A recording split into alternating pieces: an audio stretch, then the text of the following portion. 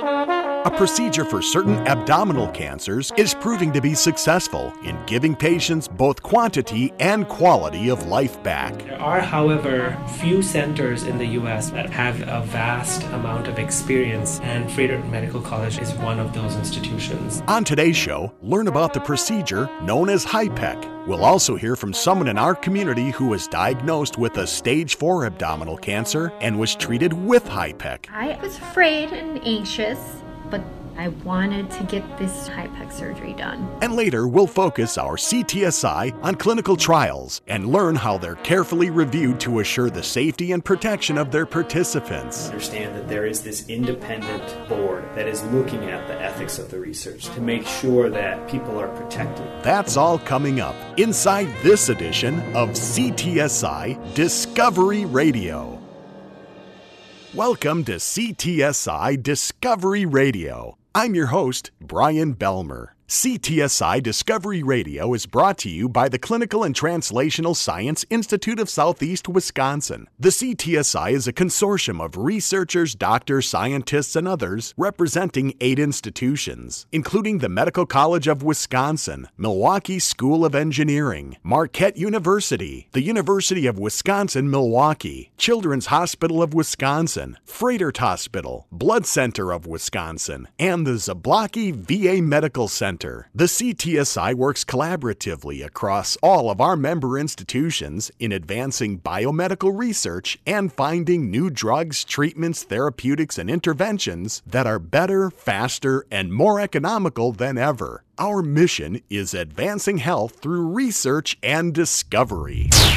In the past, patients diagnosed with a stage 4 or advanced form of many abdominal cancers had virtually no treatment options available, only chemotherapy treatments that were mostly ineffective and comfort measures. However, the last decade brought about the emergence of an option known as HIPEC, proving to be highly effective in successfully treating several types of abdominal cancers. Dr. Harvesh Moghal is an oncology surgeon, assistant professor of surgery, and program director for regional therapies at Froedtert and the Medical College of Wisconsin. We chatted with Dr. Moghal recently to discover what HIPEC is and what makes it so powerful in battling abdominal cancers. First, we learn that HIPEC is an acronym, which stands for... It stands for Heated Intraperitoneal Chemotherapy. So it's a form of treatment we use surgically to treat patients with cancer of the abdomen that is spread to the lining of the abdomen or the peritoneum. As far as the specific types of cancers it's used to treat... HIPEC is used to treat a lot of different cancers that arise within the abdomen. The most common: appendix cancer,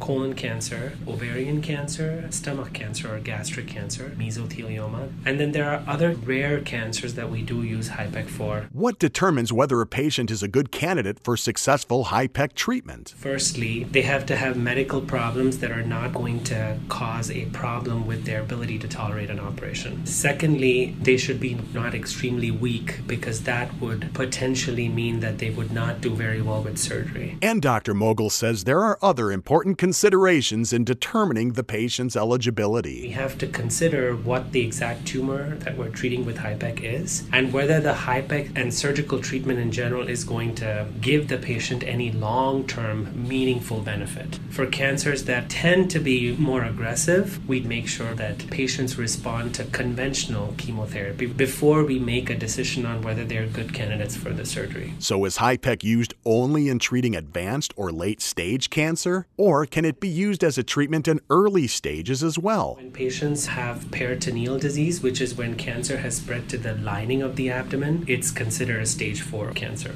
And it is this form of cancer that HIPEC is used to treat. HIPEC has been used for patients in whom there is extremely high risk of developing stage 4 peritoneal cancer. But in very early cancers, we don't tend to use HIPEC. Dr. Moghal says it's important to know that determining the stage of an abdominal cancer can be very different from other forms of cancer. In fact, staging can also vary greatly between different abdominal cancers. Every stage 4 abdominal cancer is not the same. For example, stage stage 4 pancreatic cancer is extremely different from stage 4 appendix cancer. And that's why, even though by definition peritoneal cancers are stage 4, the implications for treatment and prognosis differ very significantly between the type of cancers. Hence, HIPEC in some cancers, no HIPEC in other cancers. How long has HIPEC been available? This was initially devised in the 90s, but has gained more popularity because 20 years ago, when patients had stage 4 appendix cancer, unfortunately we had no surgical therapies, including HIPEC. All we could offer patients were chemotherapies, which were not very effective, or simply comfort measures. Next, we learn that HIPEC is actually a two-step process, combining both a surgical procedure followed by a chemotherapy treatment. Dr. Mogul explains. First stage is called cytoreductive surgery. This stage involves me going inside of the abdomen, and I attempt to remove every bit of visible disease. And once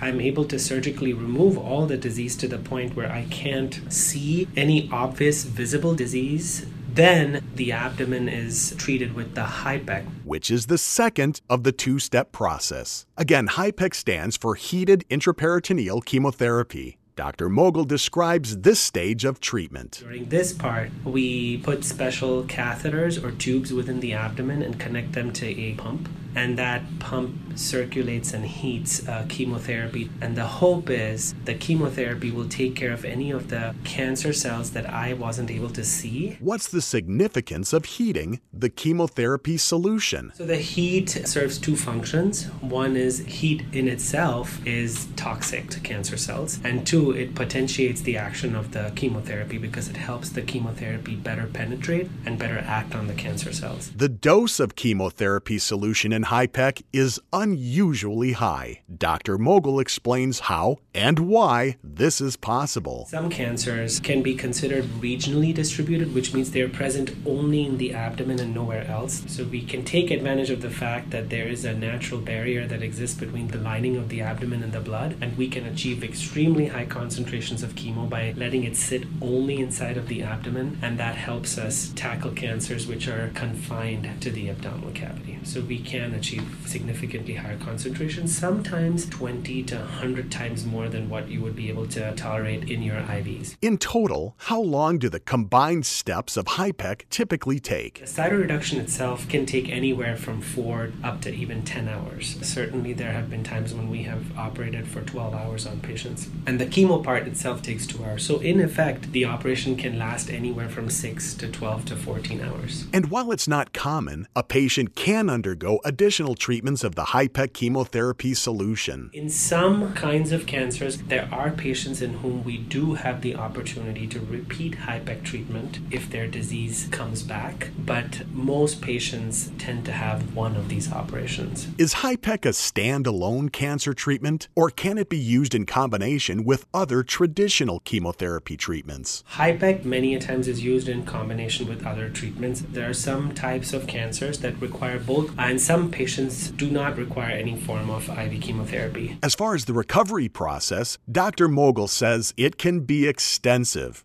to put it mildly. This operation has been nicknamed the mother of all operations. The recovery process can be fairly long and fairly difficult for some patients. Hence, we're very careful to select patients that can tolerate the operation with minimal side effects. So there is a long road to recovery, and many a times patients take about 3 months till they actually can achieve their same functional level as before surgery. With an ever-increasing focus on precision medicine, does Dr. Mogul characterize HIPEC as individualized medicine, tailored to the specific needs of a patient? It certainly is an individualized treatment because not every patient is a candidate. We have to look at multiple factors that are not only patient-related but also cancer-related before we make a decision to treat. In recent years, we have started to discover markers of different types of tumors that can somewhat prognosticate which patients will benefit from treatments versus which patients will not. How commonly is HIPEC used in cancer treatment today? For some types of cancer, it's a fairly accepted standard of care treatment. The other types of cancer, whether HIPEC can be used or not, really depends on the individual patient and what type of cancer they have. But in general, it is being done with increasing frequency all across the country. But while HIPEC is becoming increasingly utilized, Dr. Mogul tells us that There are, however, few centers in the U.S. that are considered high-volume centers for HIPEC, which means these operations are done very frequently and have a vast amount of experience, and Fredericton Medical College is one of those institutions. We have, since our program opened in 2009,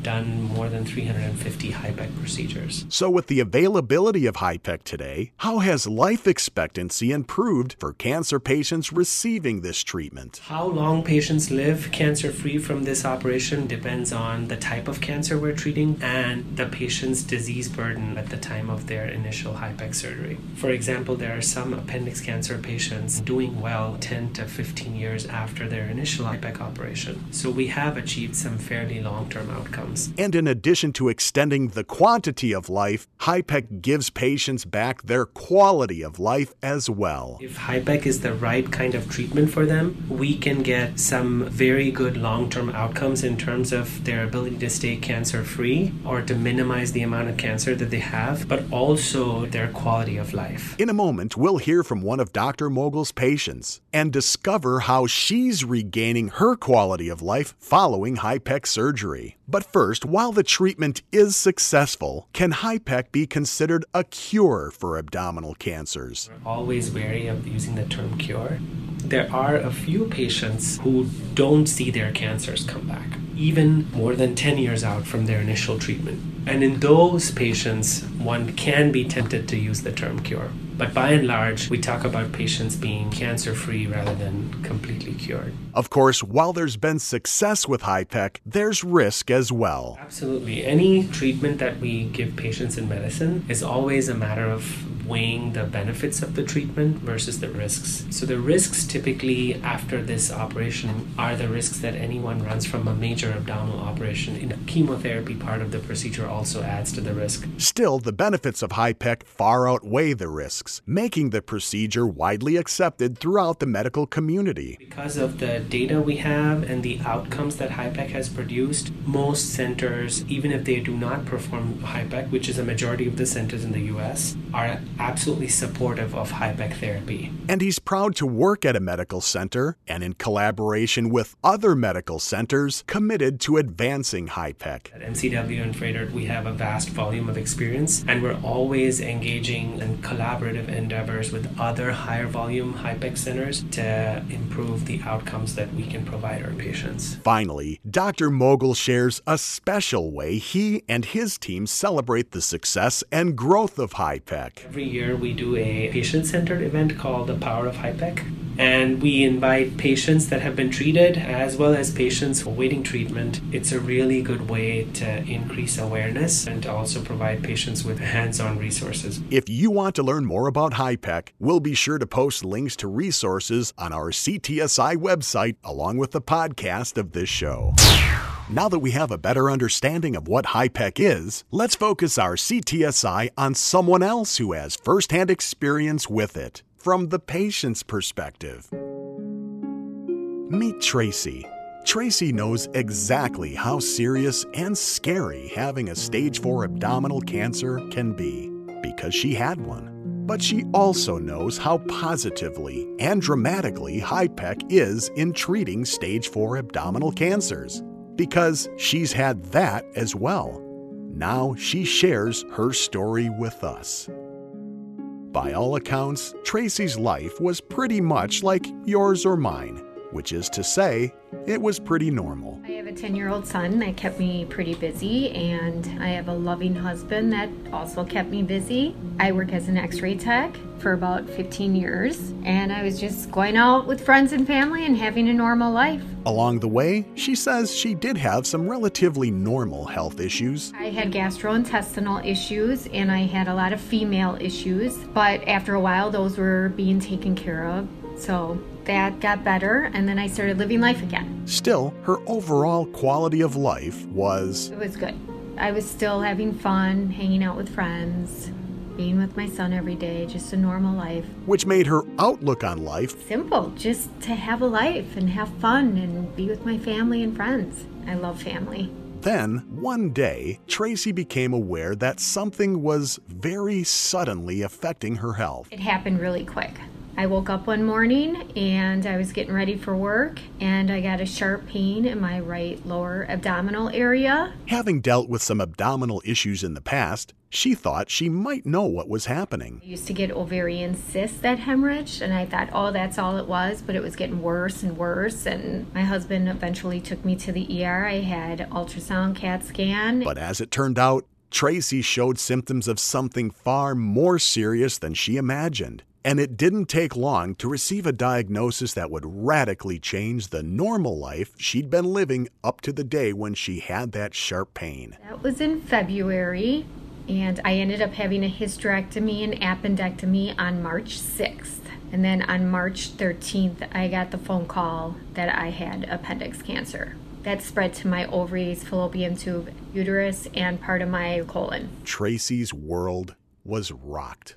What went through her mind when she first heard her diagnosis? Well, I totally started crying, which I think is normal, and I just thought, I'm gonna die and leave my family behind. The sting of that news is still fresh to this day. I was scared out of my mind. I mean, it's just that simple, really. I think anybody that's diagnosed with cancer is going to be scared. I could start crying right now. I mean, I remember that day clearly. And I was so happy my son was at school, so he didn't have to see me like that. And understandably, her fear led to her thinking the worst. Oh, yeah. I just thought I was going to die. Never heard of this kind of cancer. Is there anything out there that's going to be able to help me? As Tracy said, she never heard of appendiceal cancer. We asked Dr. Harvish Mogul, who would ever think you could get cancer in this vestigial or functionless organ? Good question. Unfortunately, we don't know why some patients do develop cancer of the appendix, but they do.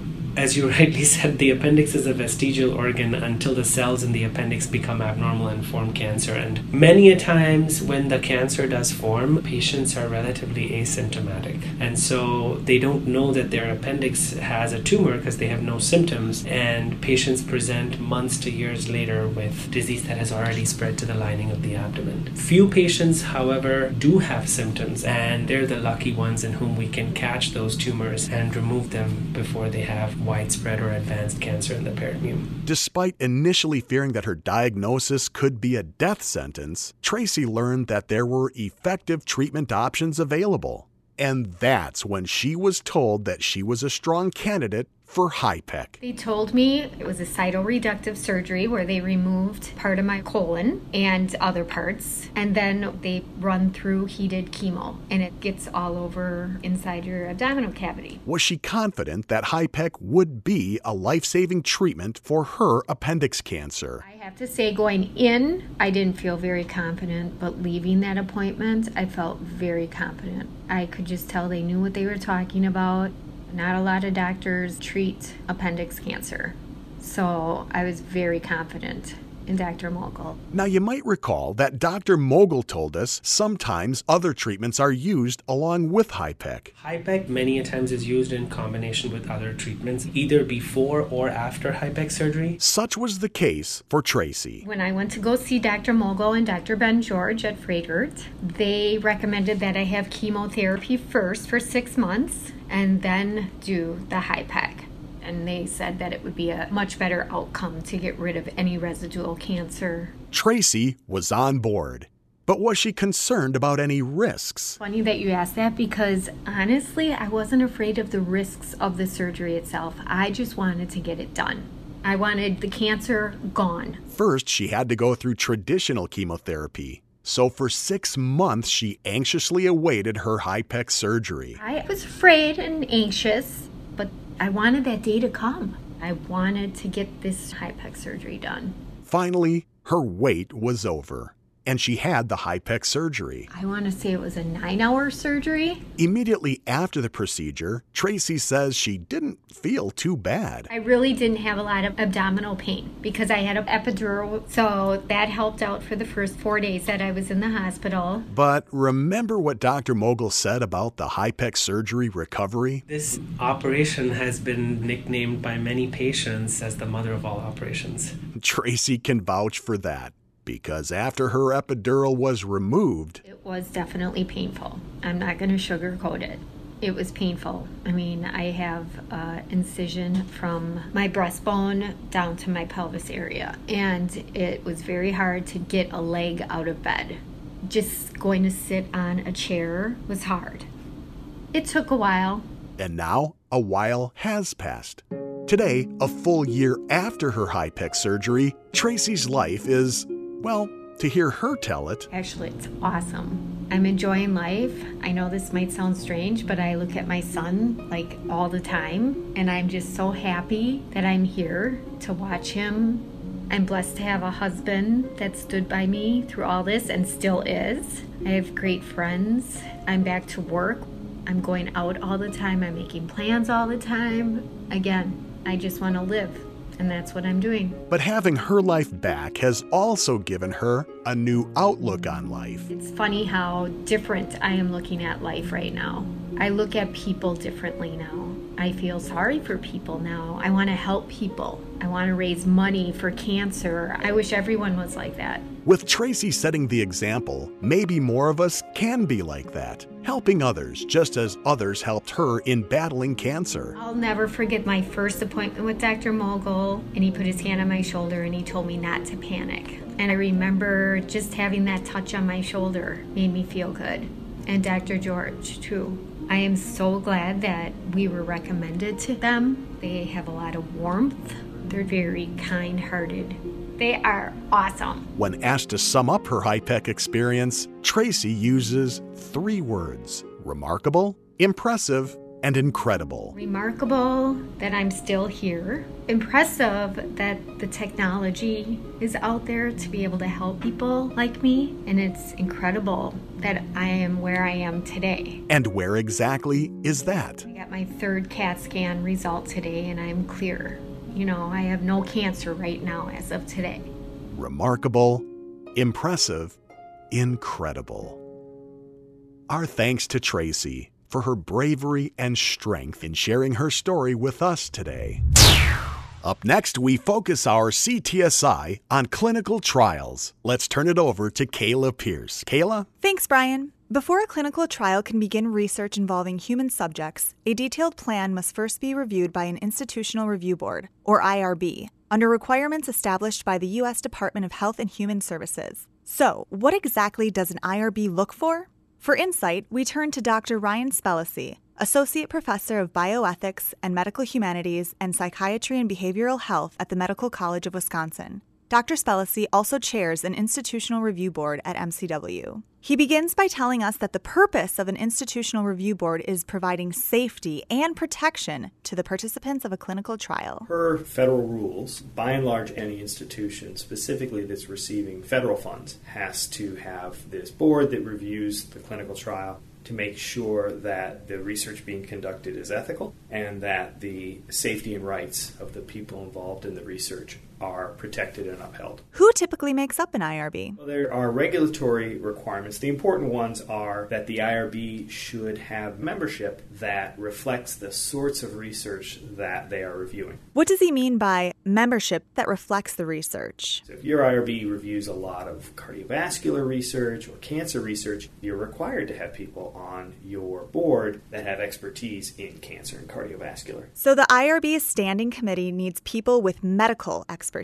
But Dr. Spellacy says there must also be non-scientific people on the committee. We also have to have scientists and what are called non-scientists. But the idea is there you have a balance between both the scientists who know the science and somebody outside of science who will have a different perspective, because by getting those different perspectives, we have a more balanced review. Anyone else? The other people that we have to have are what's called an unaffiliated member, and that's somebody who neither they nor their immediate family works for the institution. So then, who are these non-medical IRB members? Lawyers, teachers, basic science researchers, clergy are the sorts of people that are on our IRBs at the medical college. Do members of an IRB serve for a predetermined length of time? The initial term is 3 years, and then when that 3 years is up, the director of our Human Research Protection typically confer with the IRB chair and say, hey, Dr. So-and-so, his term is up on the IRB. Do you want me to try to extend his term, or is this somebody that we should let it lapse? Now that we know who are typically members, let's look at the specific role of an IRB.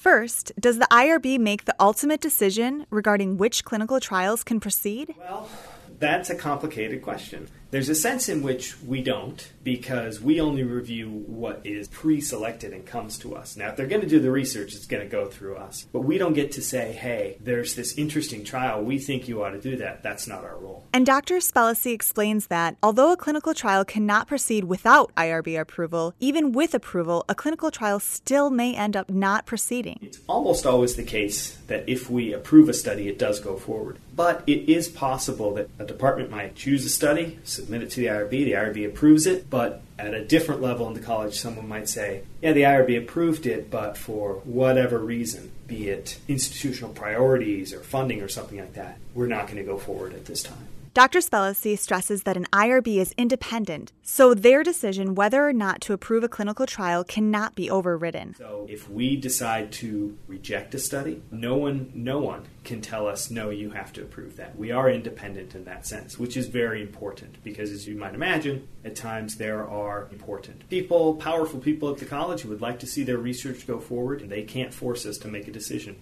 Now, we've never had a situation in which someone ever tried that, but the system is set up in such a way that we say, no, this can't go forward. That is final. In determining whether or not a clinical trial may proceed, the IRB must consider potential risks for the participants. So, what risks must be considered? Short answer, pretty much all of them. And, of course, the more detailed answer. All research has some level of risk. And what the IRB wants to see is what steps are you taking to protect against those risks. Typically in a clinical trial, we might think, the risks are side effects from the drugs. But there's also psychological risks, there's privacy risks, and the IRB has to consider all of those risks and then weigh it against the potential benefit of the research. We can't have an extremely risky study with little prospect of benefit. Are clinical trials subject to review only before a trial begins? Oh no, IRBs review a study for the life of the trial, and we have investigators come forward all the time with, we notice this and we want to bring this to the IRB's attention. So day in, day out, they're on the front lines protecting